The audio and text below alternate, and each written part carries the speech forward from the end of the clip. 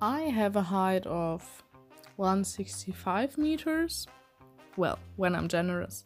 The potato next to me is 5 centimeters in size. And this grain of rice is 5 millimeters. Measuring stuff in my kitchen. What a fun way to spend your evening. As a European, I'm doing that with a unit meter.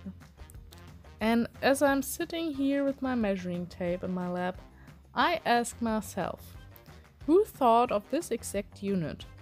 Is it just a coincidence that the meter is as long as 20 of my potatoes and as long as 200 of my rice grains? This is season 4 of This and That. I'm Elisa and we're gonna talk about where the meter comes from.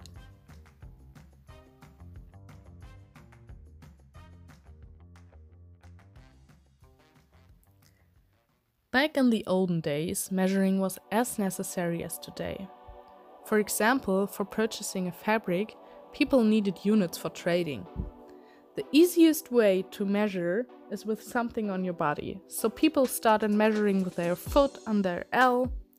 Well, obviously, everybody has different lengths of foot and L, which made the system only partially comparable. So most regions decided to choose the exact length of their, for example, king's body part as units.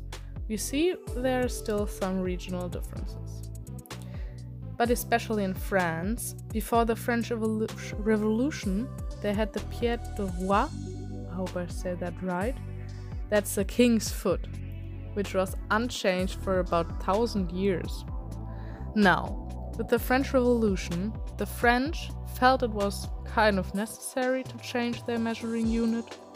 So, in 1791 was the year the French Parliament decided to implement a universal unit, the meter. For it being as universal as possible, a constant was needed. So in this case, they chose the Earth. The meter was defined as a 10 millionth part of the distance from the equator to the North Pole, passing, of course, Paris. A team of 2 scientists started their journey and began measuring using the method of triangulation. Basically, they put their measuring tools on 2 high points in the landscape and measured the resulting angle in between. With these relations, a distance can be calculated.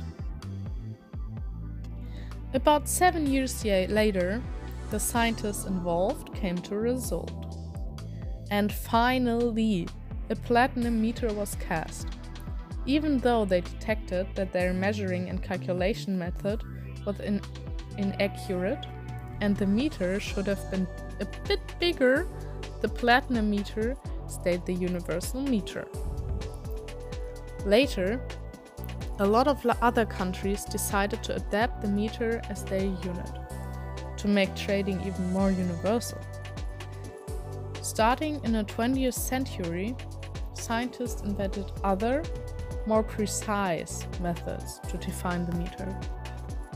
So today, the meter is defined as the distance a beam of light travels with the speed of light, which means we don't comply on the original meter made with platinum anymore.